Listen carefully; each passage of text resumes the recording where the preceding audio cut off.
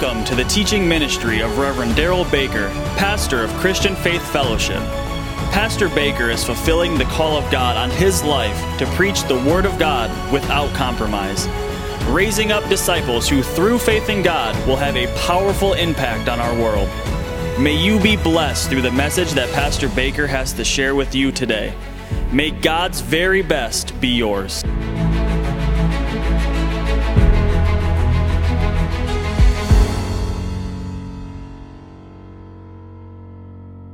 Luke chapter 9 is where we're going tonight. I'm going to share with you Luke's account of the verse we've been looking at in Matthew 16 about what it means clearly to be a disciple of Jesus. We are talking about living the life of a disciple. I want to talk about this in a way to help you to start understanding the keys of what makes a disciple. Look at our life. How are we doing? Are we doing these things? Are we learning these things? Are we developing in these things? Because no matter where you are in your walk with God, we can always develop more as a disciple of Jesus. And the truth is, when we actually now get into that position beyond what we're going to again talk about of the four growth stages of a convert or an epistle, to become a disciple of Jesus, I'm going to tell you what, that is a high way of living, high form of life. To live like Jesus, best example you could have of your life is to be a disciple of Jesus in this earth. You've attained a true high standard when you get to that level. Praise God. If you're already there, stay there in Jesus' name. Luke chapter 9, this is again Luke's account of what Jesus stated as we've been looking at in Matthew 16:24. So this is Luke's account of it. Verse 23, I want to show you a little difference here in Luke's account. Notice Jesus said to them all. Now he had talked about right before this, about the same thing like Mark, about dying, going to the cross. Remember, Peter, though, tried to rebuke him. And so after he talked about him giving his life for us, he said, if anyone, say anyone. So the same four things are here.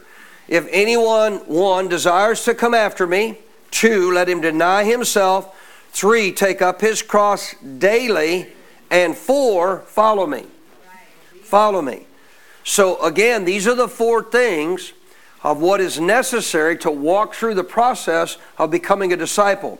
I'm going to begin tonight with keys of what a disciple is according to the Bible. If you've never heard them before, I encourage you to take notes and write them down. If you want to be a disciple, you got to know what those keys are. These keys will all relate to these four aspects of what we're talking about, really three of them that we just read. Because the truth is, the first one is the key that makes the other three work. Number one, out of the four things of how you become a disciple is you got to do what? You got to have a desire. I want to say it this way, a passion to want to become like Jesus. You know, in coming up on 33 years as a pastor, this coming Easter will be 34, sorry. I was thinking 33 for some reason. 34 years as a pastor, one thing I've learned about counseling God's people, trying to help God's people, trying to work with God's people, you know, I couldn't even fathom the hours that I have spent talking to people on the phone, emailing, talking in person to people. One thing I've noticed in every single one of their lives, all of them, of course, situations, problems, issues, wanting them changed, wanting things to be better, absolutely. But the problem is those who don't have this first issue dealt with in their life, a desire to be like Jesus, I have found all the hours, all the counsel, all the things I've poured into their life did no good. None at all. Because the other aspects of what you deal with in counseling is understanding to walk in the things of God. You're going to learn who you are inside, and you're going to live this new lifestyle. Say new lifestyle. So reality is, without that desire to truly become like Jesus, develop that relationship God has for you, I'll guarantee you, if there's anything higher on your list than knowing God and walking with God, you will not be a disciple and or stay a disciple. That's just the facts. So one, I got to have a desire to do what? Be like Him. Be like Him. I have to have that desire. If anyone desires to come after me, be like me, be a disciple is what the Greek language says. Then we go to step two. So if I have that desire, which by the way, you can lose that desire. But if I have that desire, what's the second thing I got to do? Deny myself, which means what? Deny the old self. Deny the old self, human nature. I'm not denying the new self. That's the guy that I'm wanting to have come to dominance. So Jesus proved this in the Garden of Gethsemane. Okay, the power of pastoring literally is repetition. Don't ever get bored hearing the same thing over and over.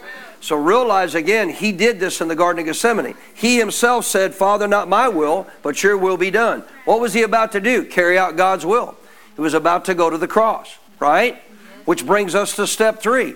If we deny our old self-will, what do we do next? Number 3, we take up his will. We now take up what his will is for us. You're not going to take up God's will until you first do what? Deny your old self-will. But when your old self-will rises up, you got to deny that. And you got to do what? Number 3, take up your cross, which is now carrying out God's will for you. That's what Jesus came here to go and bear that cross and to take our sin, punishment our sin deserved, our sickness, our disease, and redeem us. That was the whole reason he came, was to go to that cross, which was what? Fulfilling God's will. So for me and you to fulfill God's will begins with, as a disciple, with just understanding who's on the inside based on the Bible. What does the Bible say that person on the inside looks like? And what does the Bible say that person therefore lives like? And that's when I begin to walk that out, because that's now walking out that new man. That's now walking in the will of God. And then the 4th thing we got to do is do what? Follow him, which means what? Number 4, you got to become his companion. You got to become a companion of Jesus. How are you going to become like Jesus? So I kind of like to, in sometimes teaching this, start from the last one and go forward. Go backwards. So if you start with the last one, follow me. Be his companion. You're never going to become a disciple without being his companion. Which goes back to my point of what I just said at the start of this, is that if you don't have this hunger, this desire, this passion to be like him, walk with him, then guess what? You'll never deny self and you'll never take up his will. Here's the sad part. You'll never experience Zoe life on this side of heaven. You'll miss out on Zoe life. And this is what Jesus was also referring to, not just, yes, eternal life, but that eternal life includes life here and now. Eternal life isn't when you just get to heaven, right? Jesus described it in John 17:3. This is eternal life, that you may know the Father. Well, to know the Father, you get to walk in Zoe life. So realize that when Jesus himself said, narrow is the gate and difficult, that word difficult means confined. Confined is the way. God's got already set up spiritual way in which you live this life out as a spirit being. And narrow is the gate and confined is that way, which leads to what? It says life. Not eternal, it just says life. What is it? Zoe, the God kind of life. If you want to live the God kind of life, it's a narrow and confined way. But broad is the gate, and wide is the way which leads to destruction. Which is what? The flesh. The flesh has many ways to lead you to destruction. The Spirit has one way, walk with God. The flesh has many ways. Walk with him, walk with them, walk with them, walk with them. Do what they do, do what they do, do what they do. No, but the Spirit says, no, I walk with God. So the cool part about it is you can walk in Zoe life and experience what God has. If you haven't got them down yet, I want you to get to the point in my church that if I turned to you and said, give me the 4 things it takes to make a disciple, you could reel them off. And by the way, by the time we get to the end of this series, there will be a test. Are you ready for a test? I'm not going to test you, but life will. Life will. So understand this. 4 things. I want to walk them through. I want you to get them. What's the first thing I got to have? Come on, somebody help me. Don't look at your notes. I got to have a desire to do what? To be just like Jesus. I use the example of me wanting to ride bulls. Finally found a guy that knew what he was doing. I had a desire to be just like him. I had to do these same things in that part of my life. To become what I wanted to be as a bull rider, I had to have a desire to become like a guy that was good. Then I had to do what? Deny how I thought I should do it. Because I wasn't doing good.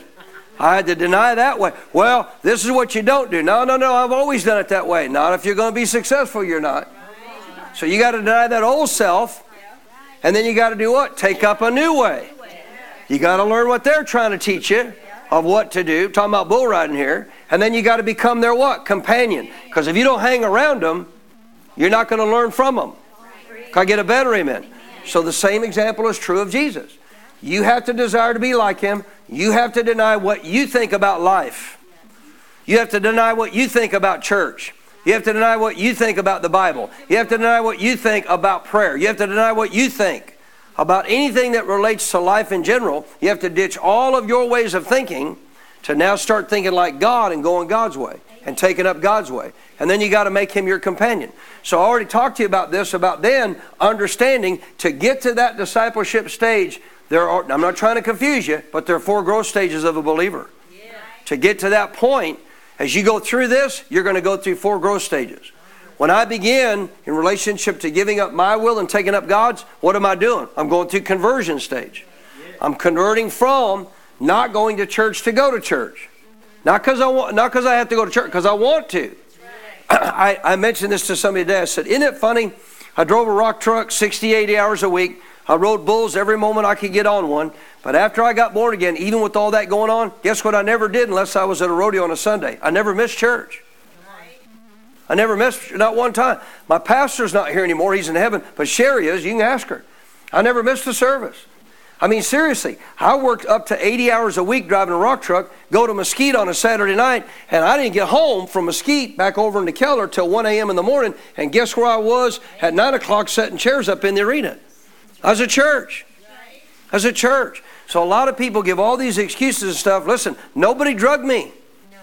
Nobody said, you got to go. Nobody said, come on, you got to go to church if you're going to walk. Nobody said that. You want to know why I did that? I had a desire to be like Jesus. You know what I did in my rock truck? My rock truck became my preaching little capsule. I mean, I'm serious, man. This is pre-internet days. I couldn't jump on the internet and grab people's teachings. I would buy cassette tapes, man. I would take any option I could get. People I knew that taught the Word of God, knew what they were talking about, like Kenneth Hagin. And I would buy their cassette tapes. And guess what I listened to over and over for hours in that rock truck, 60, 80 hours a week, teaching. Well, I get bored with that. I'll tell you why, because your passion isn't to be like him. I never got bored spending hours with this guy trying to help me to become a bull rider. I never said, I'm fed up with you, I'm bored with you, I want to go talk to somebody else. No, man, I kept trying to find more time to hang out with him.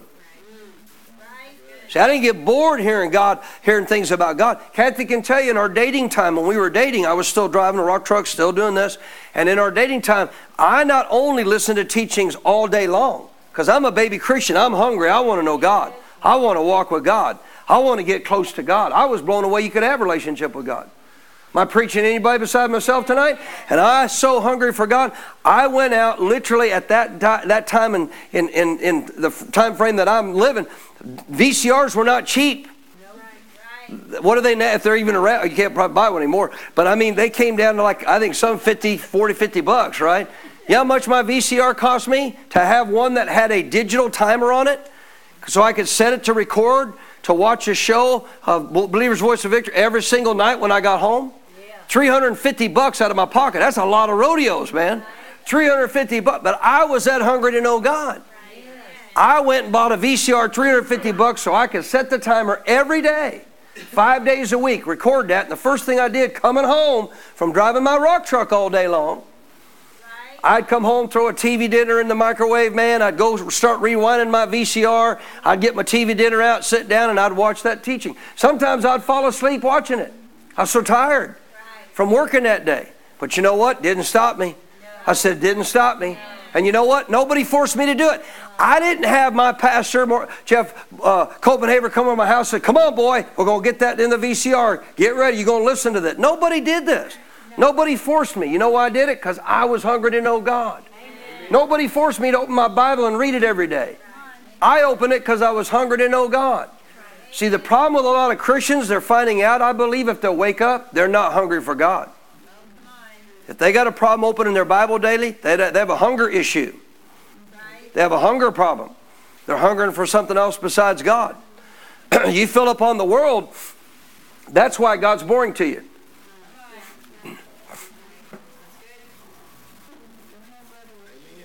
I'm letting that sit on you. If you fill up on dessert, guess what? The main meal's boring to you.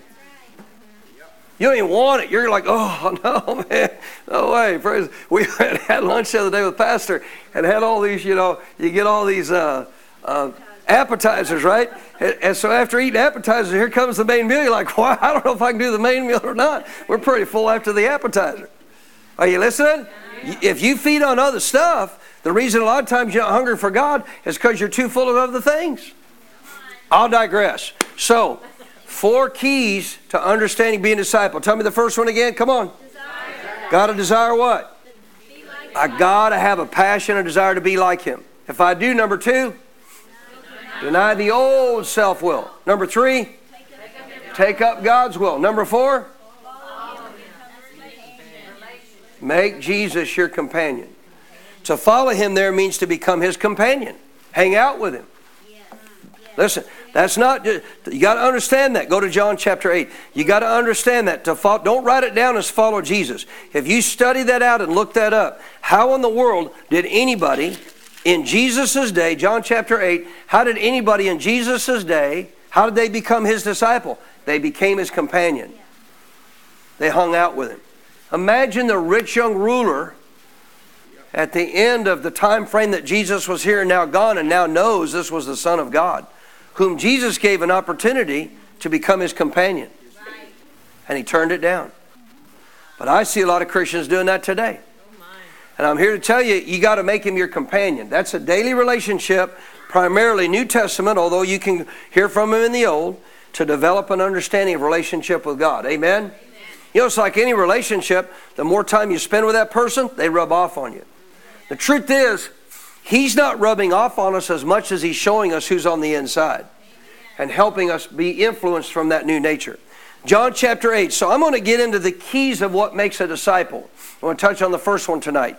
John chapter 8. I'm not going to go through the rest of them because there's like 50 of them. No, I'm joking. I'm just going to go through the first one tonight. John chapter 8, verse 31. Jesus said to those Jews who what? So they believed in Him. They believed in Him. The Holy Spirit just prompted me. He said, you missed the whole point I gave you in Luke 9:23 about what it said there to actually deny self and take up your cross what? Take up your cross what? Daily. So what that means is, I want you to get this. The aspect of what you and I know of a disciple is, it's a lifestyle. To take up my cross daily, to take up what is God's will for my life, to live out my life as a disciple, I'm supposed to do it what? Daily. I'm not just supposed to do it on Wednesday night. I'm not just supposed to do it on Sunday. Every day, I should be pursuing taking up what God says a disciple of Jesus is. Amen? Taking up God's will. So I didn't want to miss that point. Thank you, Lord, for reminding me of that. This is a change of lifestyle. It's like I've told people all my life as a pastor. They come to me, they don't want to come to church, they don't want to read the Bible, they don't want to pray, they don't want to do any of these things to develop a relationship with God, but they want everything in their life to change. I said, here's your problem. You're going to keep living the way you've always lived, so you're going to keep getting what you always got. How do you think this is going to change? He didn't die just to give you a ticket to heaven. He died to change your lifestyle. You're a brand new creation in Christ Jesus. He wants you to now walk out this wonderful new life that's now living on the inside of you. Amen? Back to John 8. So Jesus said to those Jews who believed in Him, clearly, therefore we know this applies to all who have faith in Christ. If, condition word, taught you this. When God talks to us conditionally, what's always attached? A promise. Whenever He talks about a condition on our part, if we'll do it, there's a promise to be fulfilled. Notice what He said, if you, so that'd be me. What's the primary subject in this verse here? You. You, talking about you. If you do what? Underline it. Abide in my word. Watch this. So you'll see in all these statements I'm going to give you. I'm not making up any of them. I'm not trying to make them fit in any way that they don't fit. You're going to see in every statement Jesus is going to give you, this is what the Bible says a disciple does. If you abide in my word, you're my what? Oh, so what do disciples do? Number one, they abide in the Word.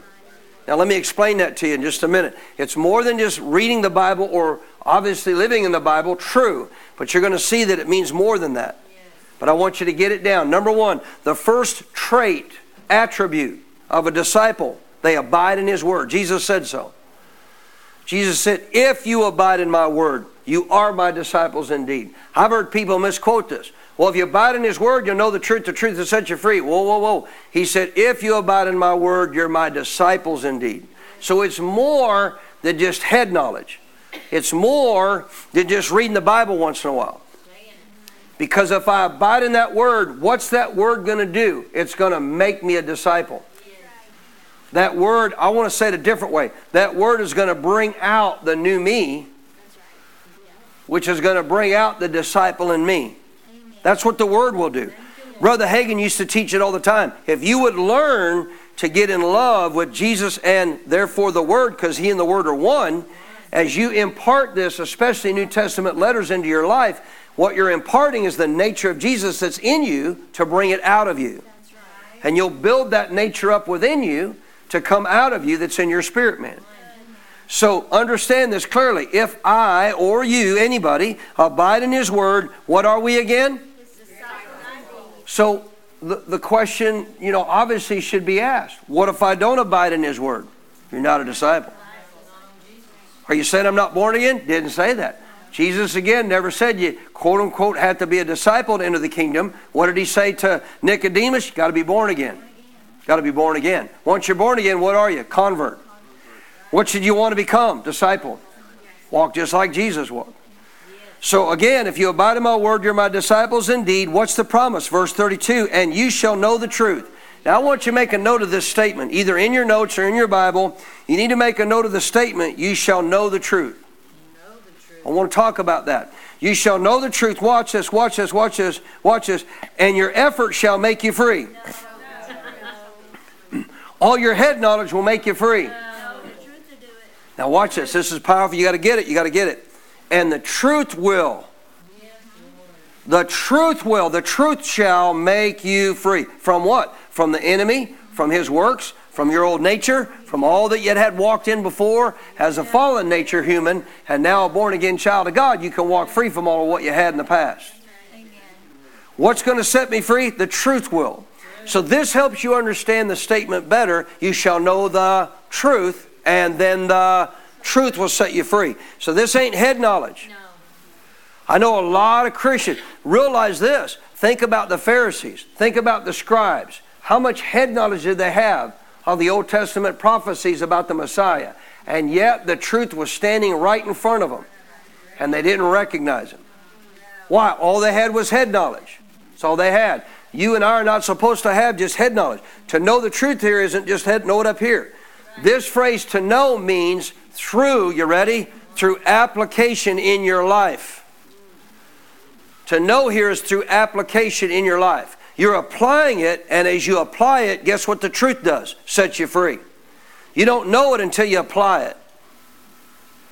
You don't fully know it until you apply it. You're going to know it first, yes, in your thinking, in your mind, but that's not enough yet. As I'm going to talk about tonight and refer to, and this is important to understand, to get to this place of knowing the truth, your mind has to be renewed to the new you. Because the truth that's freeing us is who we now are. Not who we were, but who we now are. About to show you another verse in a couple chapters after this as he prayed to the Father that He told us something about who we're not anymore. And therefore He told us something about who we are. What is the truth? It's knowing who we are according to the Scripture. But here's a key. I have to renew my mind to that. Listen, your mind is not, Christians got to get this. Your mind is not fully renewed. You ready? Until you actually put it into practice. Oh, get that. You need to get it. Your mind is not fully renewed. You're going to see it. Your mind is not fully renewed from the Scriptures. Your mind is not fully renewed until you do what? Put it into practice. One's mind is not renewed until they actually put it into practice. Because the mind is talking about what? The soul. The soul is what? Mind, will, and emotions. So the soul is far beyond your brain. You listening? So we know that our soul is not saved. Thus saith the book of James, chapter 1. Your soul isn't saved. What we do by renewing our minds is what do? We save our soul. We deliver it from its old way of thinking to now think differently than what we did before we got born again. What's the key? I want you to get this. What's the key, Pastor, to how we're supposed to think? You ready? God wants you to become totally spirit conscious. Totally spirit conscious. As you renew your mind to the Word, what am I doing? You're to become totally spirit conscious. Conscious of your spirit man. Too many Christians are not spirit conscious. They're sin conscious or they're flesh conscious. Now, sin conscious, sadly, because a lot of preaching is actually preaching at you like you're a sinner instead of a believer. If you preach to people like they're sinners, what are they going to be conscious of? Sin.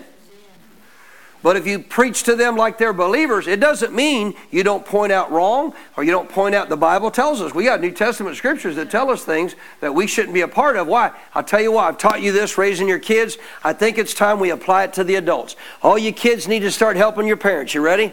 So every time a kid sees their parent do something that they shouldn't do, you know what the kid should say? You know why you don't do that, Mom? You know why you don't do that, Dad? You know why you don't do that, Papa? You know why you don't do that, Grandma? Because that ain't who you are. Can I get a better amen?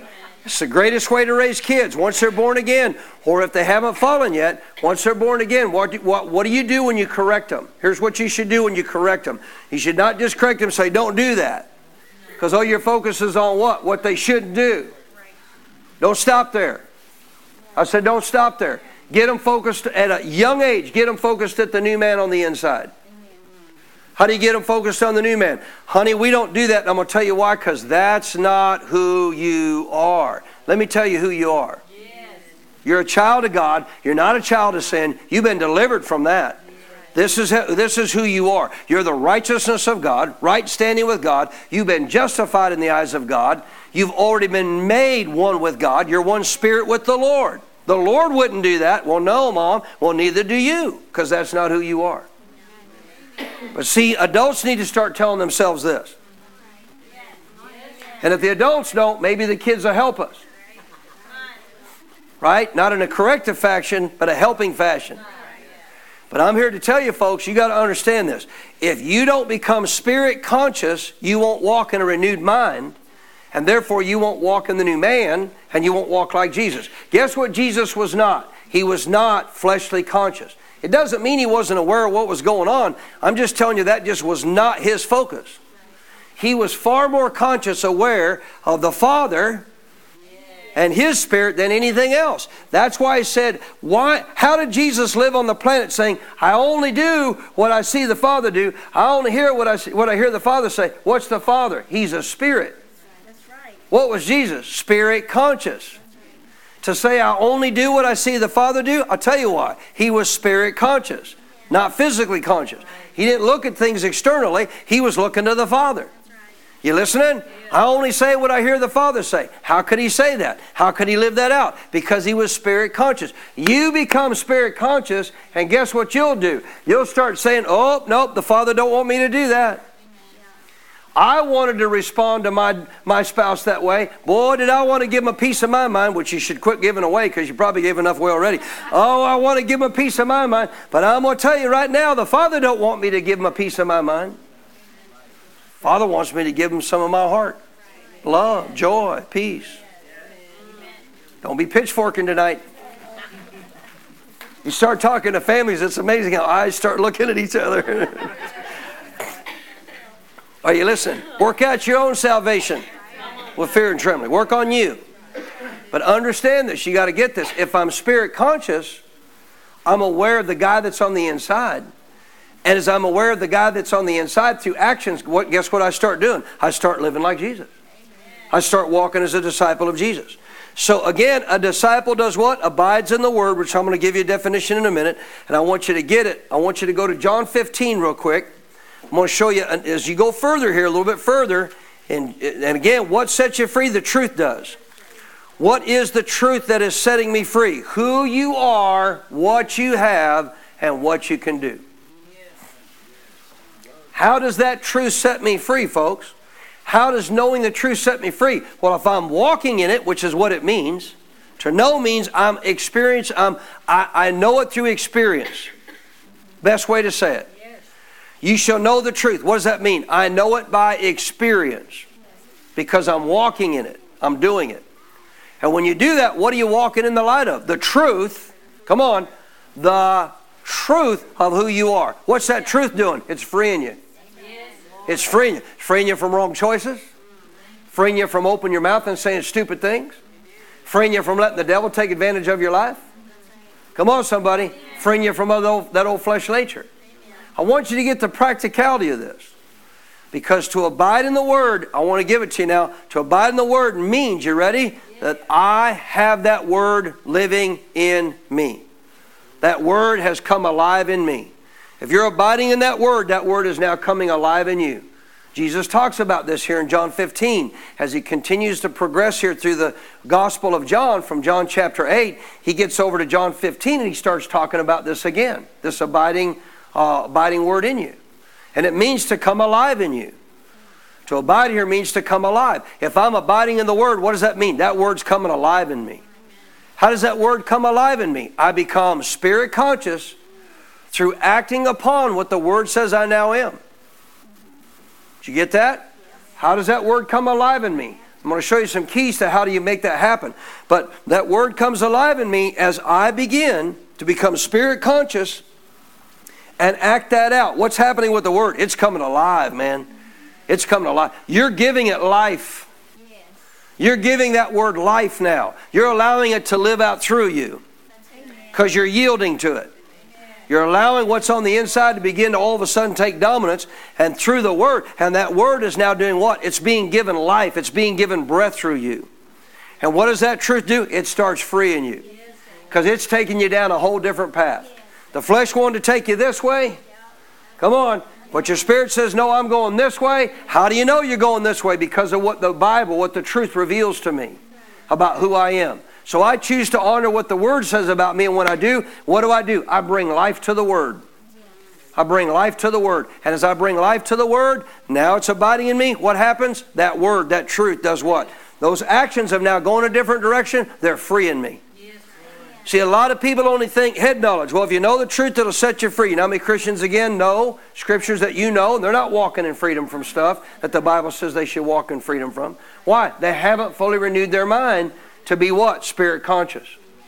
All they've done is memorize scripture. Not bad.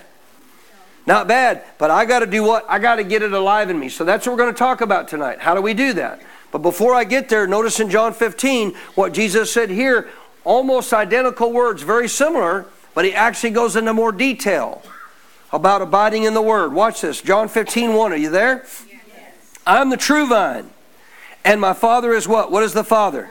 The vine dresser. What's a vine dresser do? They keep cutting back the old, dead stuff so that you bring forth more fruit. So he's the true vine. The Father's the vine dresser. What are we? We're the branches. Every branch, verse 2, every branch in me that does not bear fruit, what does the Father do? He takes it away. Now, one translation says there, he prunes it. He lifts it up and he prunes it. He, in other words, takes away from it the dead stuff. And therefore, every branch that bears fruit, he continues to do what? Prune as well.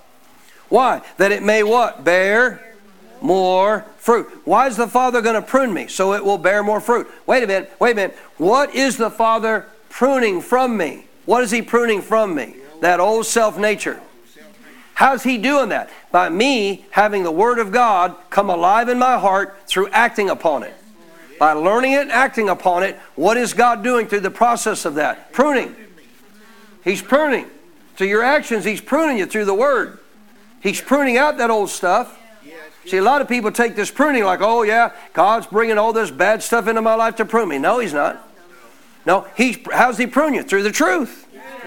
Through the action of the truth and the Word coming alive. Guess what's happening in the process? You're pruning away. Come on. The Word is pruning away all that old stuff. Can I get a better amen?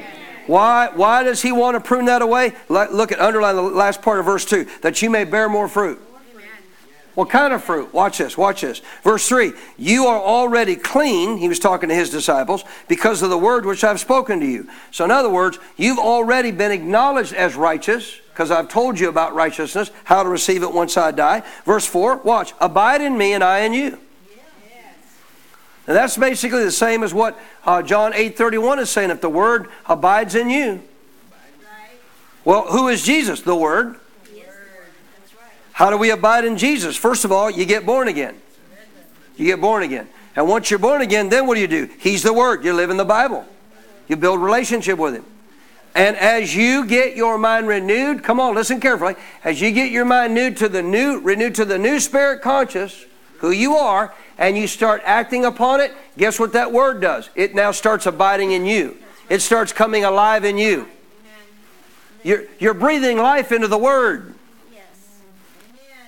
You're breathing life into the word by acting on it. You're giving life you're giving the word the place to come to life. Yes. Amen. Just having it in you doesn't give it life. Knowing it and then acting on it gives it life. Now you're giving it life. Yes. And now it's coming alive in you. Yes. Watch this, watch this. Abide in me and I in you, as the branch cannot bear fruit of itself. The only way you can do this is through Jesus, because obviously that's who we're becoming like. Notice again, a branch cannot bear fruit of itself unless it abides in the vine. Neither can you unless you abide in me. So this is found, obviously, in relationship with Jesus Christ. There's the companionship part again. Look at verse 5. I'm the vine, you're the branches. Say, I'm the branch. He who abides in me, he says it again. He who abides in me, notice this, and I in him. So the word is coming what? Alive in him. Through what? Receiving it, acknowledging it, focusing on the new spirit man, and acting on it.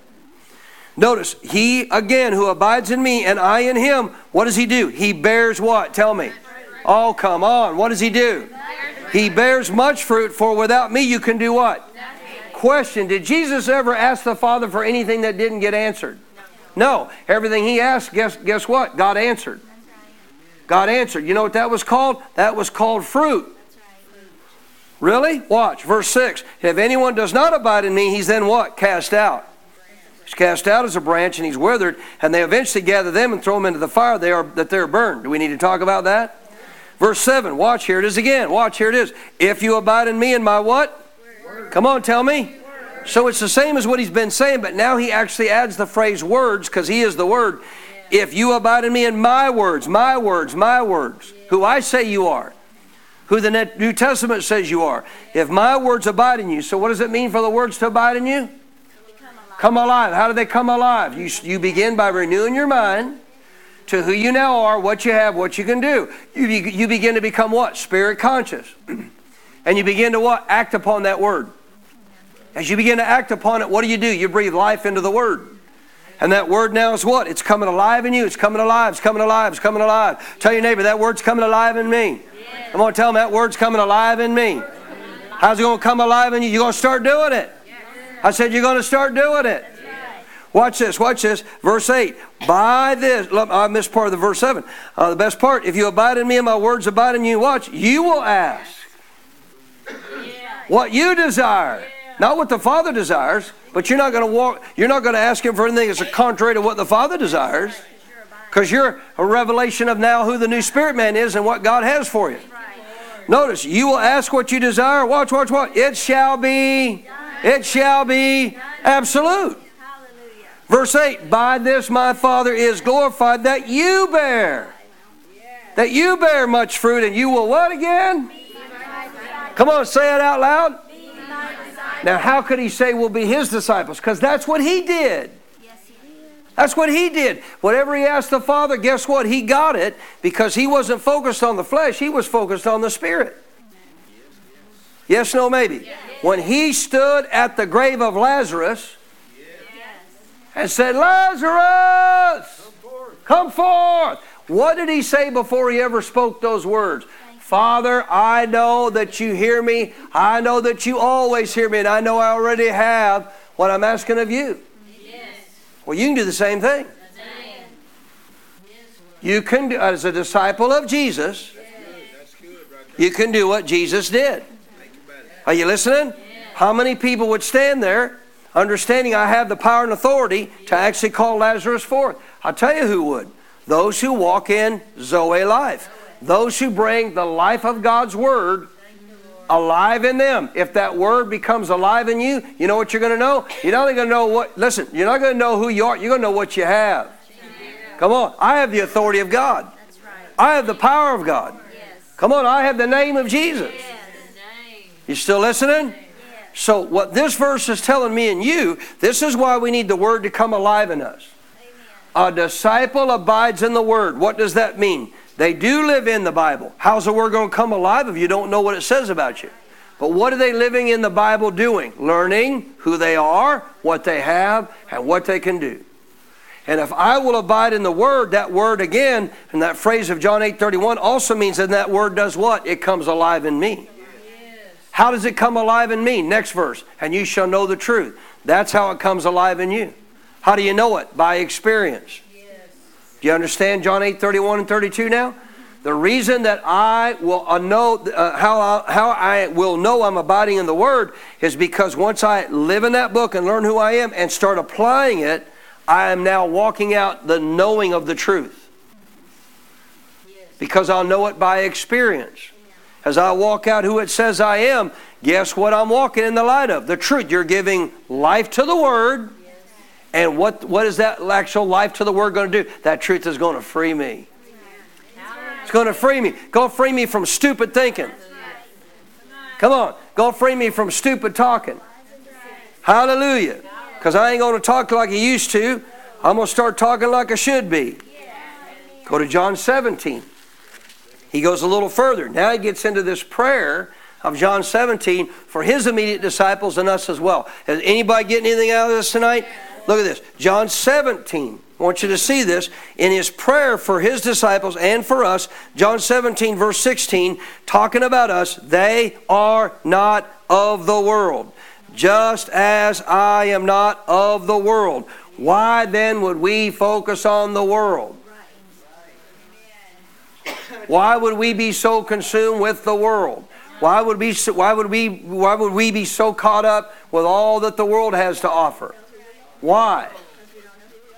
Exactly right, Kathy. We don't know who we are. We don't know who we are. Say, I am not of this world. Notice this. They are not of the world. You know what you need to start telling yourself? I'm not of you, world. What's in this world? Satan is the god of this world. Everything that he has under his power that relates to the aspect of this world system, guess what I'm not of? I'm not of you. Hey, sickness, not of you. Hey, fear, not of you. Not of you. Hey, stress, not of you. Hey, worry, not of you. Say, I'm not of you. We are not of this world, just like Jesus was not of this world. 17. How are we going to walk free from this? Sanctify them by your truth, Lord, because your word is truth. Sanctify, set them apart.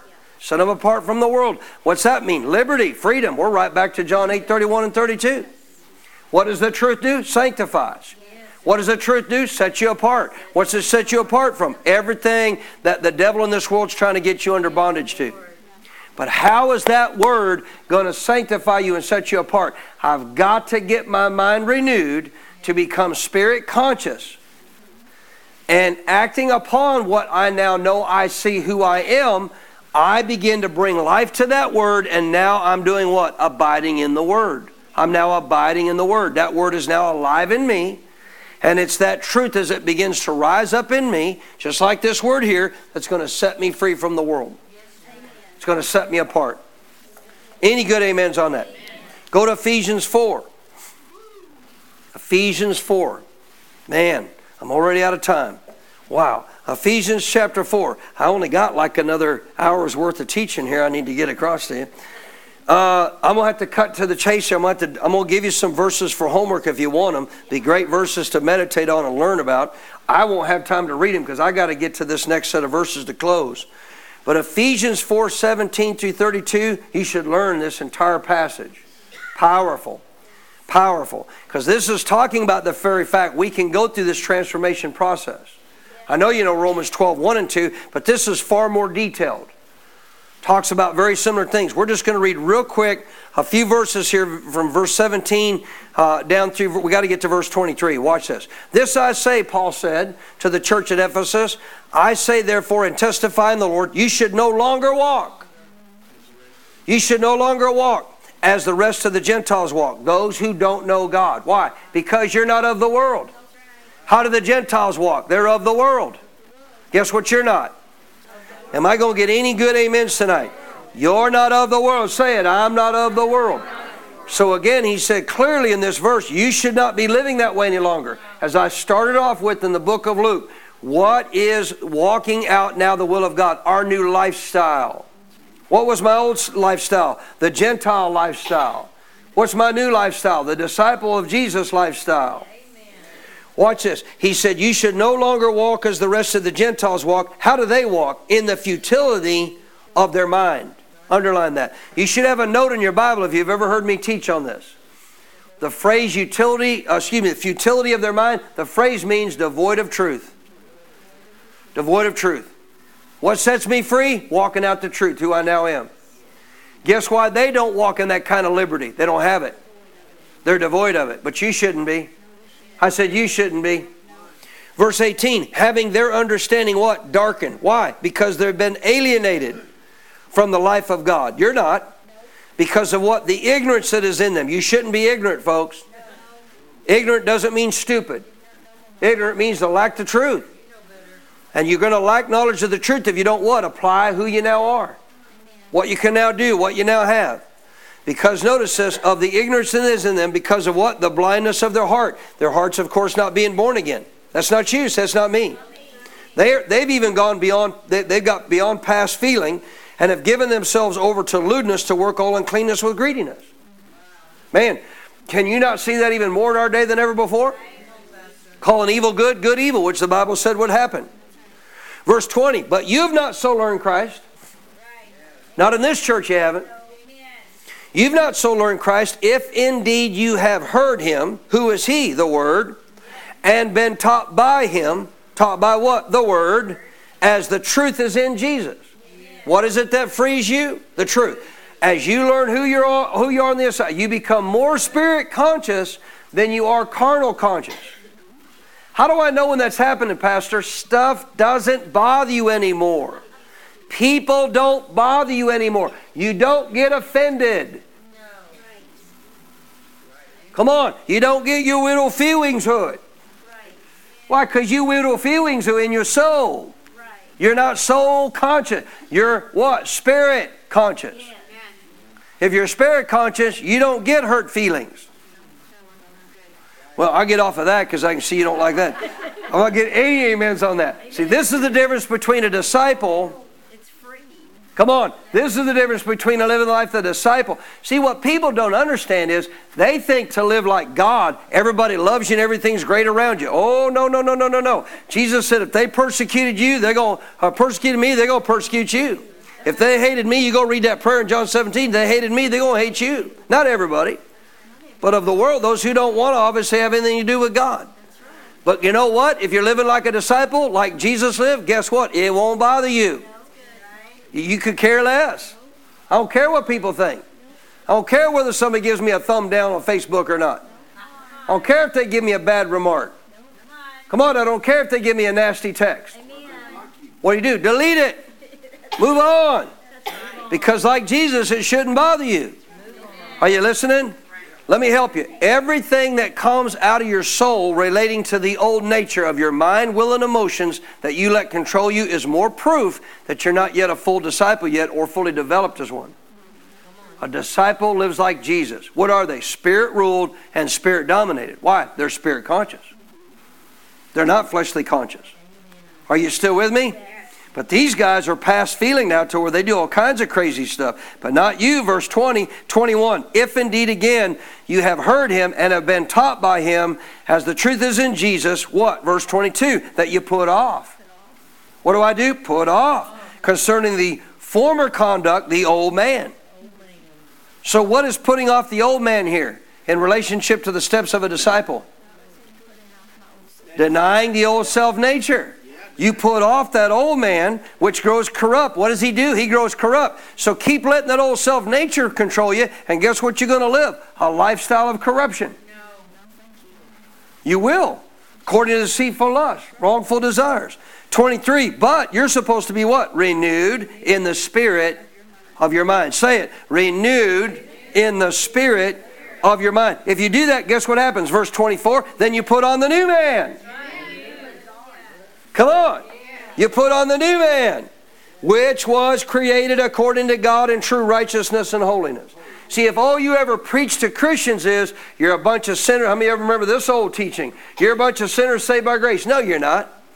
No, I love running into the believers think they're all sinners saved by grace. I said, you can't be both. You can't be, oh, you saying you don't sin? Oh, I still have a fleshly nature that may want to sin once in a while and do things that I know it shouldn't do, but that ain't who I am. No. I'm a spirit. So are you. Because if you're not, you ain't going to heaven. That's right. If you ain't a spirit, you ain't going to go live with God. Right. Is your spirit a sinner? See, they now all of a sudden like, well, no, the Bible says your spirit's perfect. Right. You're one spirit with the Lord. Holy Spirit couldn't live in your spirit if it was a sinner. Right. You still with me? Yes. We got to become what? Spirit conscious. Through the renewing of the mind, watch verse 23, renewed in the spirit of our mind, we put now on what? The new man. So as we're renewing ourselves to finding out who this new guy is and becoming conscious of him, what do we start doing? Acting on that. That's what we start acting on. How do you put on the new man? You start acting on that. You start acting on what you've renewed your mind to who you now are. What does the Bible say you are? Love. Start acting on it. Instead of punching and hating, come on, slandering and gossiping, what should you do? Start forgiving and walking in love. Right? You listening? Oh, you can love somebody at the same time your fist is doubling up. Yeah, because your fist double up just your old flesh. You know, you tell your flesh, whoa, wait a minute, body. Wait a minute. You're the slave here. Down, boy. Down. Nope, I'm choosing to walk in love. I choose to forgive. I've watched the power of love. Even in recent times, in the past handful of years, I've watched the power of love melt people's hearts. I've watched the power of love change vindictive people. See, if people come after you even wrongly, and you're not going to walk in love toward them, you won't walk in victory. You're going to battle with them in the flesh. You listening? But if you walk in love, what are you walking in? Your spirit. I choose not to battle with you in the flesh. I choose to walk in love. I choose to walk in my spirit, man. And if I do that, guess what will happen? Guess what, folks? You ready? A soft answer turns away wrath. What's a soft answer? Answer of love. Or you can choose to be upset, be mad, and I mean just your actions towards somebody who's wronged you. I mean, just in the last handful of years, I came across somebody who wronged me. Now, I don't go hang out with them. I'm not going to go fellowship with them. You know why? They've never repented for what they've done. They're not living right, so I'm not going to become their friend. You listening? But I walked up to them like nothing had ever happened, hugged them, how you doing? Hey, good to see you. God bless you. Praise the Lord. Love you. Hope things are going well. And I went on about my business. Are you listening? I'm not going to hate them. I mean, because if you do, what do? You're going into the flesh. What are you walking into? Corruption, bondage, not liberty, not freedom. You listening?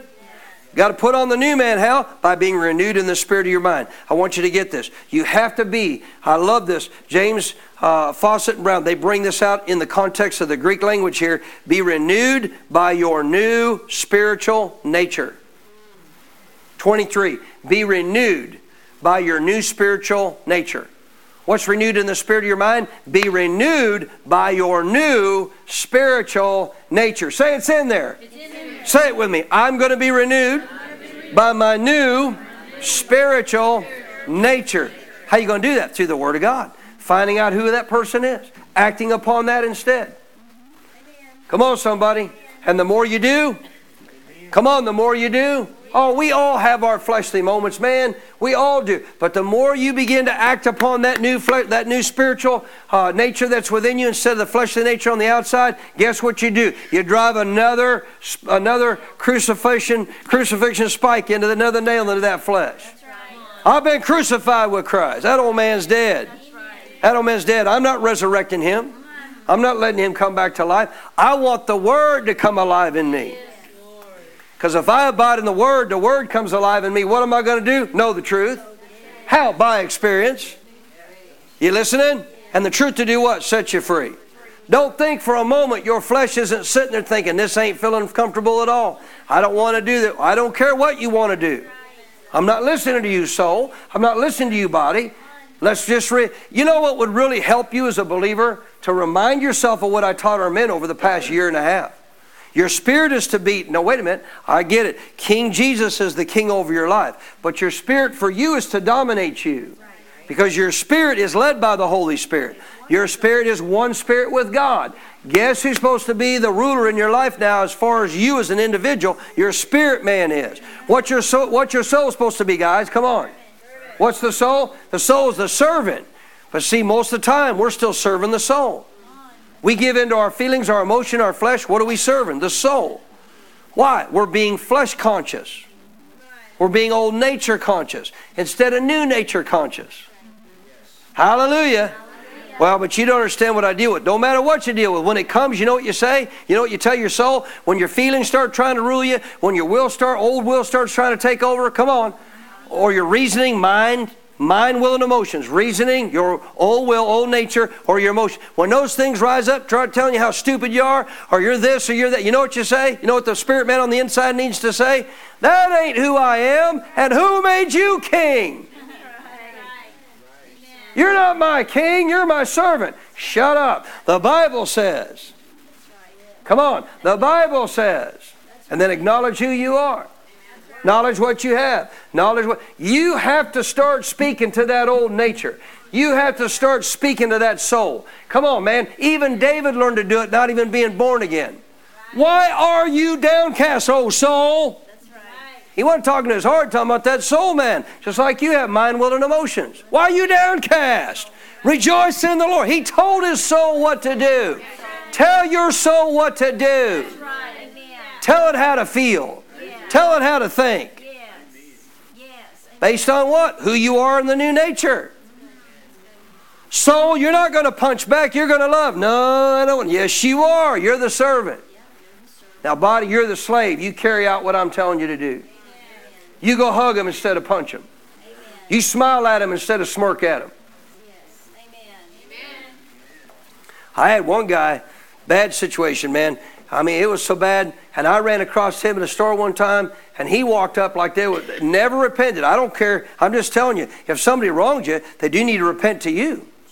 Let's say it the Bible. If you've wronged somebody, you go to them and you repent. Ask them to forgive you.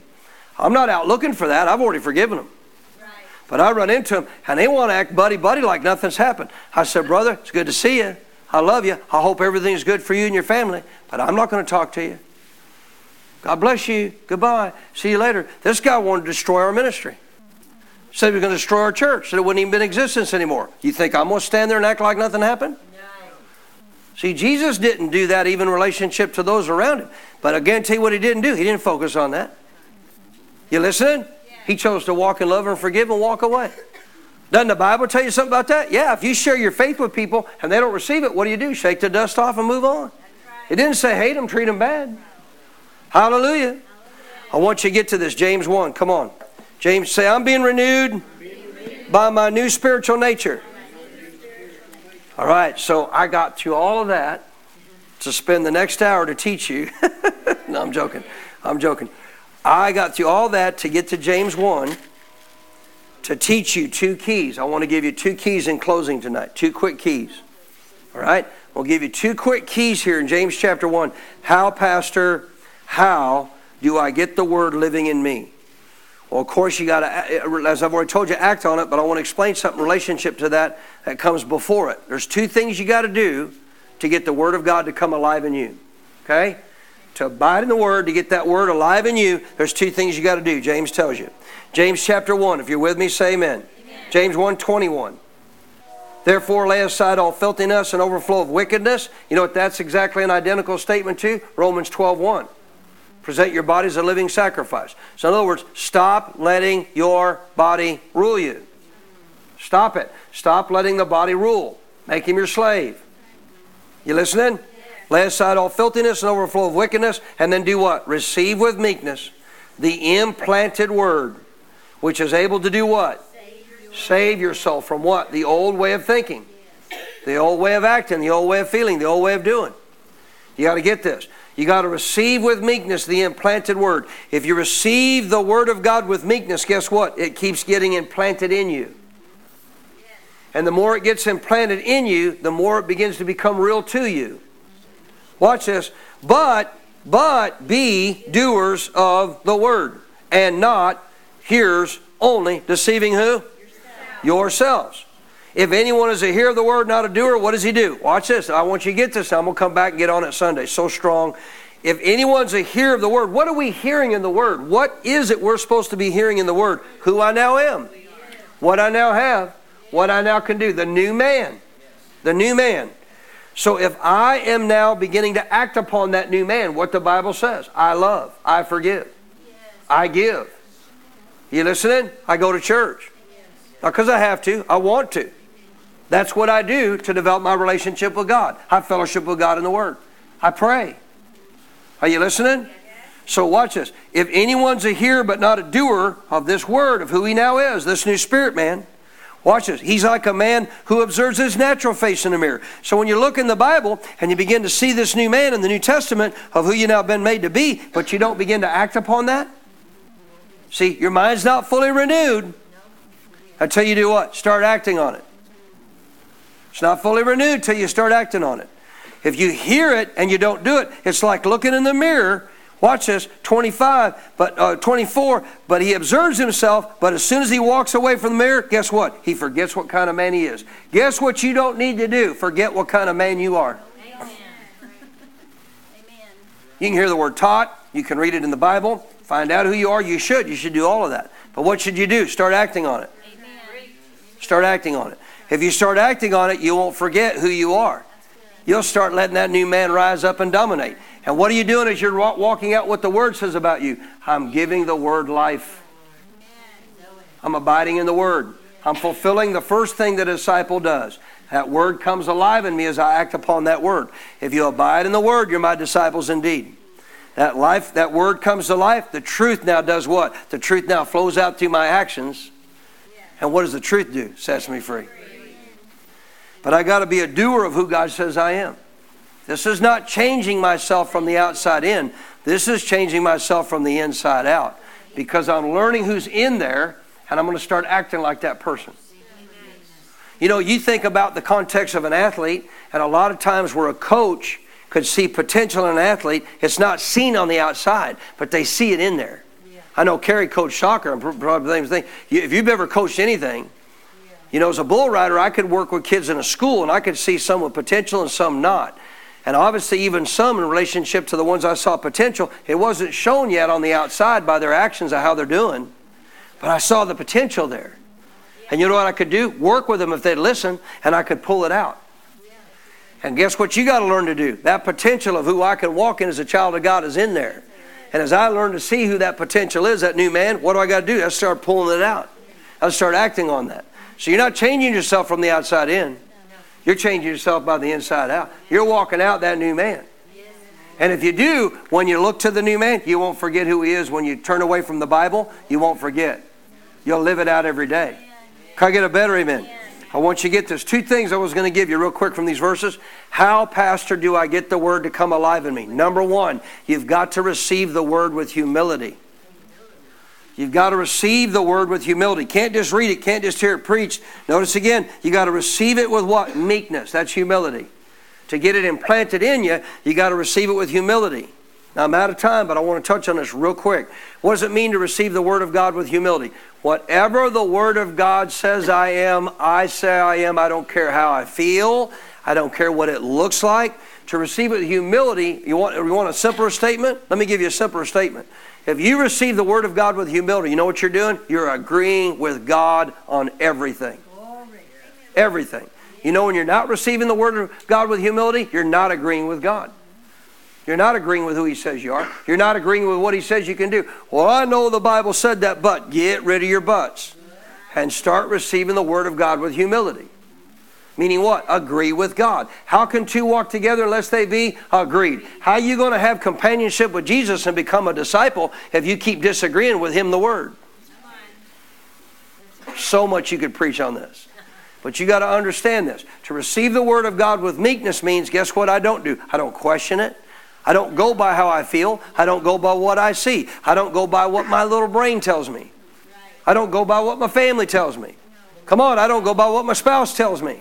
You're going to find this out. Disciples don't go by what others say. What do I go by? What did God say? So understand this. To receive the Word with meekness, you ready? Means I accept everything it says about who I am. I accept everything about what it says I have. Well, I don't have that yet. The Bible said you did. As long as you continue to say you don't have it, guess what? You're not going to walk. You're going to walk as a disciple. You're not going to give life to that Word. I want you to see this. When you disagree with the Bible, you choose to suffocate that Word from coming to life. But when you agree with it, when you receive it with humility, you're starting to give life to that word. It's already alive. I'm just talking about in your life. Can I get a better amen? So I have to receive, all of us have to receive the word with humility. I accept who it says I am, what it says I have, what it says I can do. I don't argue it. I don't question it. I started doing this early on as a believer. And when I had opportunity where I saw somebody needed healing, I knew, hey, if God said I can lay hands on the sick and they'll recover, guess what I can do? And I knew it wasn't me doing it. I knew it wasn't. It's Him in me. Just like Jesus said, the Father in me does the work. But guess who's His hand? You are. And I just started acting on the Bible. I started acting like it was true. You know why? Because it is truth. I just started acting like it's the truth because it is. So 2 things you got to do to get the word alive in you. You got to receive it with humility. Number 2, then you got to act on it. Receiving it's not enough. You got to act on it. If you're not a doer of the word, you could agree mentally, okay, that's who I am, but then you act differently. You listening?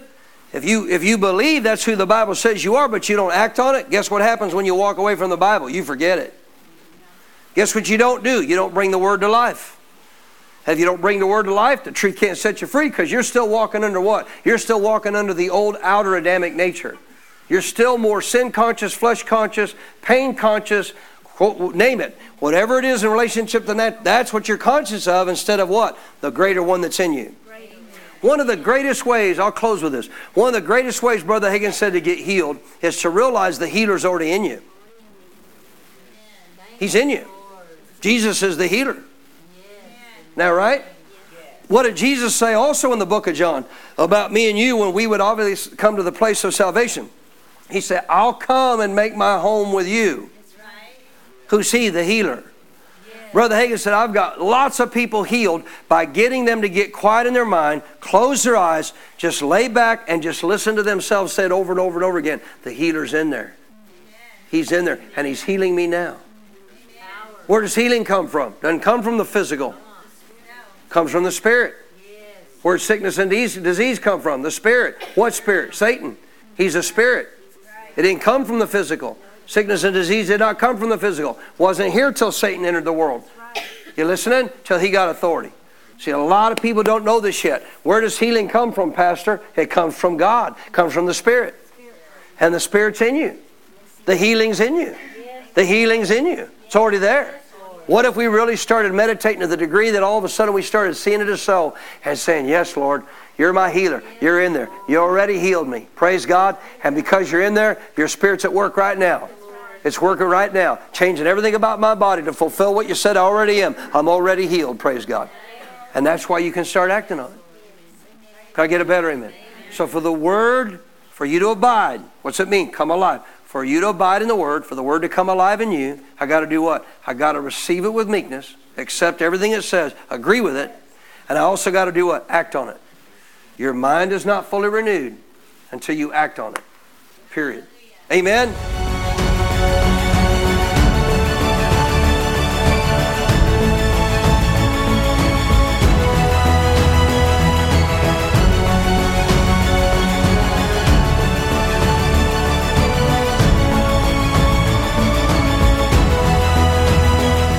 We pray that you were blessed by the message Pastor Baker shared with you today. For more spiritual resources that can help you in your walk with God, or to invite Pastor Baker as a guest speaker, just go to our website at cffchurch.com. You will find additional teachings by video, audio, and printed resources that will be a blessing to you. May God's very best be yours.